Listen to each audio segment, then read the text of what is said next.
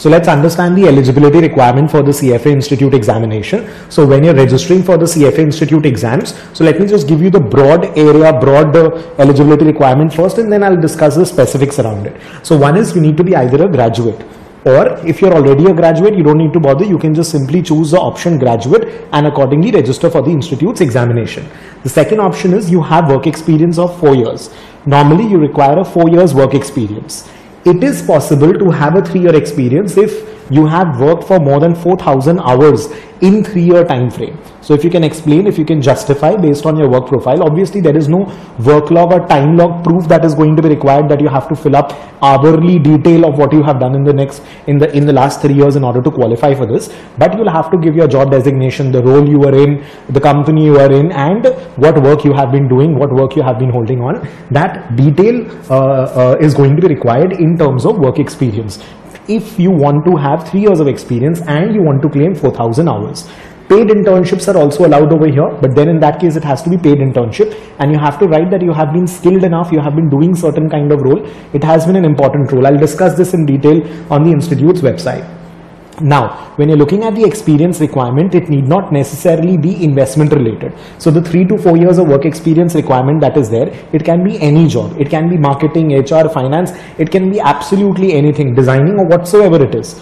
It can be absolutely any job. It need not be investment related.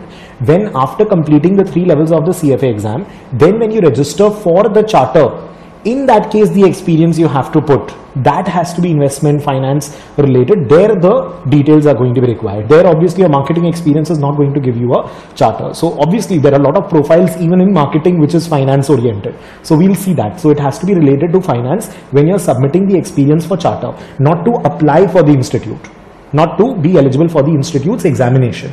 And the other alternative is combined experience in education. This is also going to be 3 to 4 years, but it again needs to have, if it is 3 years, it has to have a minimum of 4,000 hours. And the education will be considered flat 1,000 hours per year, per annum. So say for example, and also there was, if a student is in the 2nd year of college, he cannot say that 1st year and 2nd year of college I have studied, so 2 years, and during the 1st year and 2nd year I have also been working. So therefore that combines and gives me a 4,000 hours. You cannot claim that. It has to be sequential. You cannot have the work and education part parallel at the same time, running at the same time. So it has to be a 3 or 4 year time frame. Are you understanding? So it cannot be that during my 1st year and 2nd year I was also working for 2 years. So that 2 years of education and 2 years of experience is going to give me a eligibility over here. That does not work over here. That is why it has to be sequential. And education is going to be considered only 1,000 hours per annum. And your experience part, then you have to see as to how much of what kind of a job, what kind of a role you have been in. So say for example, if you can justify that, you know, my working hours are, let's say 9 hours a day and 6 hours a week, and that is going to be, let's say for 6 days a week, sorry, 9 hours into 6 days, let's say we are talking about India, and into 52 weeks. So you have like 2,800 hours easily covered in 1 year itself. So in that case, you can definitely claim that in 3 years, but that also cannot be in 2 years. You can't say that I've been working for 2 years and in 2 years I've completed 4,000 hours. So in three years, you can actually claim that yes, I've completed 4,000 hours of work. And again, with the graduation part, it has to be sequential. You can also register for the exam even if you're in the final year of graduation. I'll just discuss that part in a bit. Another question that I get very often from students is that I am taking up XYZ correspondence course or something I have done in terms of my graduation, I've done distance learning or something, will that qualify? So in case, see, the institute is not going to be verifying every single person's profile and then tell you that okay, this profile I will allow it to be eligible. The idea on the institute's website, it's given that in your country, if it is assumed, if it is given a bachelor equivalent designation, in that case it is allowed. So even there are students, I think CA, IPCC also, if you've completed the inter examination of CA exams and you can get it is a BCom equivalent in India, in that case also it will work as an eligibility. But then you have to, in case there is an inquiry by the institute and they want documents and all, you'll have to send the notification of the government or whatever circular that I am eligible because of so and so reason. So that shall not be a problem. And again, check, I'm not sure, but I think IPCC, you can get a graduation certificate or something like that, an equivalent with IPCC, that CA Inter also. Or say for example, you've done a distance learning IGNU program or something for graduation. In India, it is considered to be bachelor's equivalent. In that case, the institute will also consider. The institute is not going to individually check your eligibility and then accordingly give you an answer. So if it is there, you just make sure that that notification you have read that notification of the government or the circular by the ministry or something, and you know that, okay, this is considered bachelor's equivalent. In that case, it is fine. So even your distance learning graduation all is not a problem. When you're looking at being an undergraduate, so while you're in the final year, now this I had actually also forwarded a request to the institute that the exam student is going to take the level 2 exam after graduation itself, but allow him to register for the exam while he's undergraduate so that he can apply and register in the early bird fee, so that the fees comes down for the student. So that is what the institute has done. Now understand this very carefully in case you are an undergraduate. Otherwise this is not going to be relevant to you. If you are a graduate, you select graduate. If you are a working professional for more than 3 years or 4 years, you select work experience.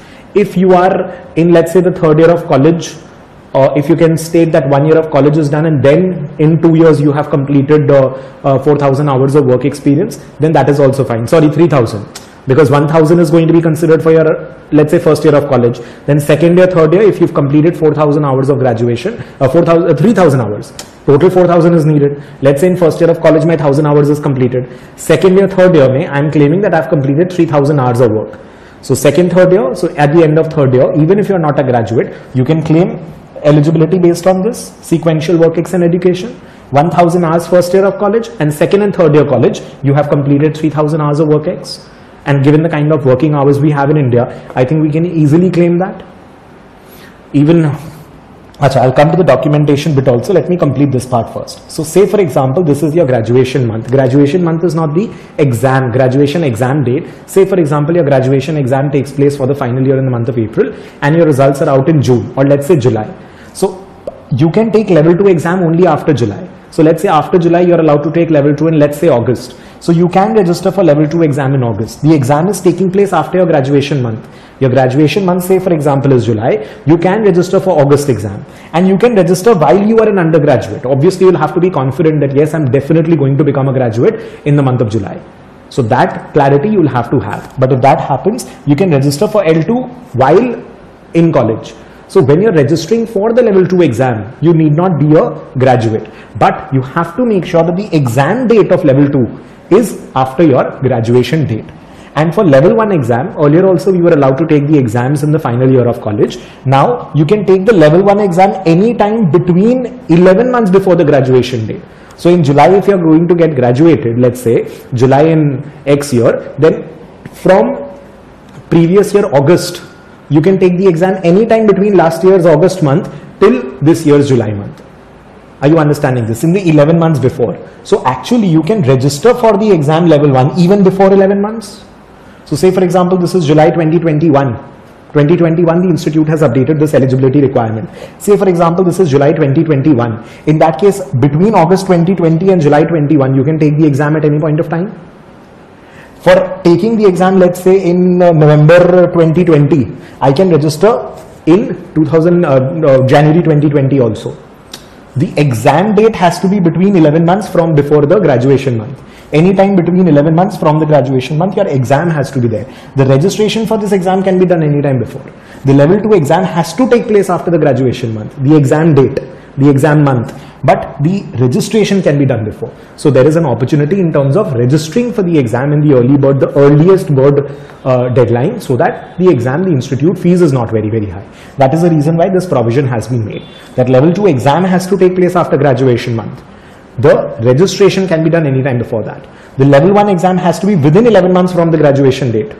Obviously, graduation dates are this side, closer to the graduation date. And registration can be done at any point of time before that. So that is fine. So accordingly, you'll have to choose your eligibility requirement, right? With respect to documentation, the institute is not going to ask you to submit proofs and all while you or at the time of registration. But in case in future there is an inquiry, if in cases the institute wants to have any clarification with respect to your eligibility requirement, for college obviously you can submit your college mark sheet or your graduation certificate or something, and the date is mentioned over there. So make sure you're not falsifying any kind of information that is ethically wrong, and you could be barred from the institute altogether. And the second one is with respect to your work experience. So it is not that your company will have to sign exactly 3,000 hour work log or something, but the company can simply company can simply state that this is the normal working hours of the company and you have been working from this date to this date. So in that case, that is and your designation or your job role or something, that will be proof enough. So that will not be a problem. A simple LOR and all these things, documents from the company, and of course even for articleship or internship or something, it has to be paid. So therefore salary slip, maybe the institute might ask in case there is an inquiry. Otherwise you don't have to submit salary slip, but in case there is an inquiry, then the institute can ask for that. So salary slip can be availed from the institute or bank statement or something like that in case they ask. Otherwise a normal letter and all those details from the company's side is going to be sufficient normally. It depends on what is the issue and why an inquiry is being made. So that will be fine. So as long as it is legitimate, you'll be able to prove and everything, and it will not be a problem. I'll just go through the eligibility part of from the institute's website once. Yeah. So when you're looking at this, either you need to be a bachelor or equivalent program and degree of college, university. If you're not sure, consult your college or university. The institute is not going to tell you. So if you have a distance learning and graduation program or something you've done, that is fine. There will be no problem with that, as long as it is recognized as a graduate degree in India. Second, if the student is in final year, understand the exam window must be 11 months before your graduation date for your level 1 exam. But for level 2 exam, you must complete your degree before the date of sitting for your exam. So level 2, before the exam date, your graduation month has to be there. You can register while you're in final year for level 2 also. But the level 2 examination date has to be after your graduation month. And for level 1, it has to be within 11 months from your graduation date. You can register even in your second year. You don't have to be in the third year to register for the exam also now. So that you can take advantage of the early bird registration. With respect to professional experience, I've already told you 4,000 hours is going to be combined, but minimum of 3 years it has to be there, and it has to be sequential years. It cannot be overlapping years. And for education, 1,000 hours per year is what is standard and considered. Professional experience does not have to be investment related now, but when you apply for the charter, so say for example, this is a confusion. So right now, if you already have 4 years worth of investment experience, that will also work for charter. If you have different kind of experience right now, after your level 1, 2 or 3, or along with level 1, 2, 3, whenever you make the job switch and your job is related to finance, even teaching finance is a qualified job profile. So then you can, then that work experience will qualify for the charter. So charter will come after CFA level 3 is over. Then you have to submit those details.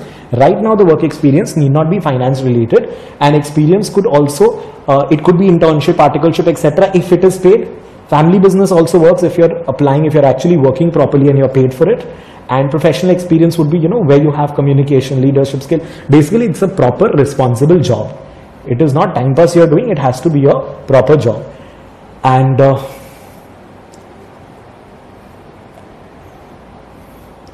so institute may request proof of education, proof of work experience, and that you need to provide. Failure to provide would obviously create an issue for you. So make sure that you're not falsifying or you're not writing any false information when you're registering for the exam. Of course, you need to have an international passport. The exams are going to be in English and no other language.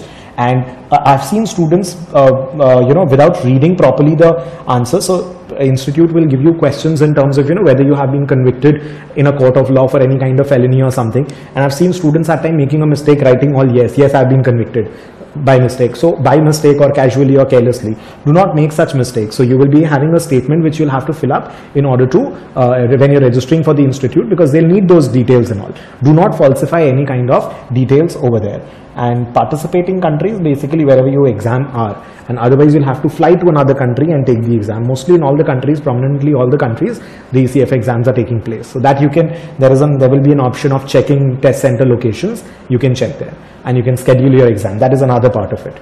Right. So I hope this is clear, very, very clear with respect to eligibility. So if you're a graduate, fine. Even if you're a distance learning graduate, etc., it will be fine. If you're already working for 3 to 4 years in India, or primarily when you check your working hours, if it's 3,000, 4,000, if it's 4,000 hours plus, that is fine.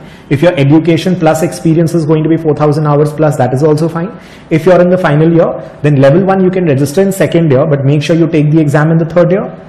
And when you're registering for level 2, you can register in the third year, but your exam has to be after the graduation date. When you are looking at, for example, if you are a student wherein you have 4 years of graduation, so engineers in India, for example, or people abroad, as in a lot of countries outside, will have a 4-year bachelor program. So in that case, what you can do is, in that case, also you can start the exam with the final year. So you can register in the third year, take the exam in fourth year. If you're working for the year 1, 2 and 3, in that case, you can choose the experience criteria. So in 3 years, you've completed 4,000 hours of experience. So that is the qualification criteria. Or you can register in the 3rd year, take the first level in the 4th year. And after 4th year, you're automatically eligible because of 3 years of experience in case you're working. If you're not working, then after 4 years of your graduation, then you can appear for your level 2.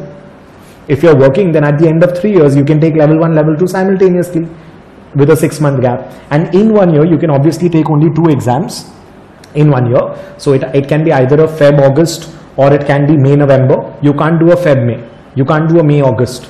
It has to be a 6 months gap between the 2 examinations. Anyways, this is fine. You understood the eligibility criteria. So accordingly, please make sure that you're not making any mistake, you're not falsifying any information, and accurately you are choosing the eligibility requirement and accordingly filling up your form when you're registering for the exam.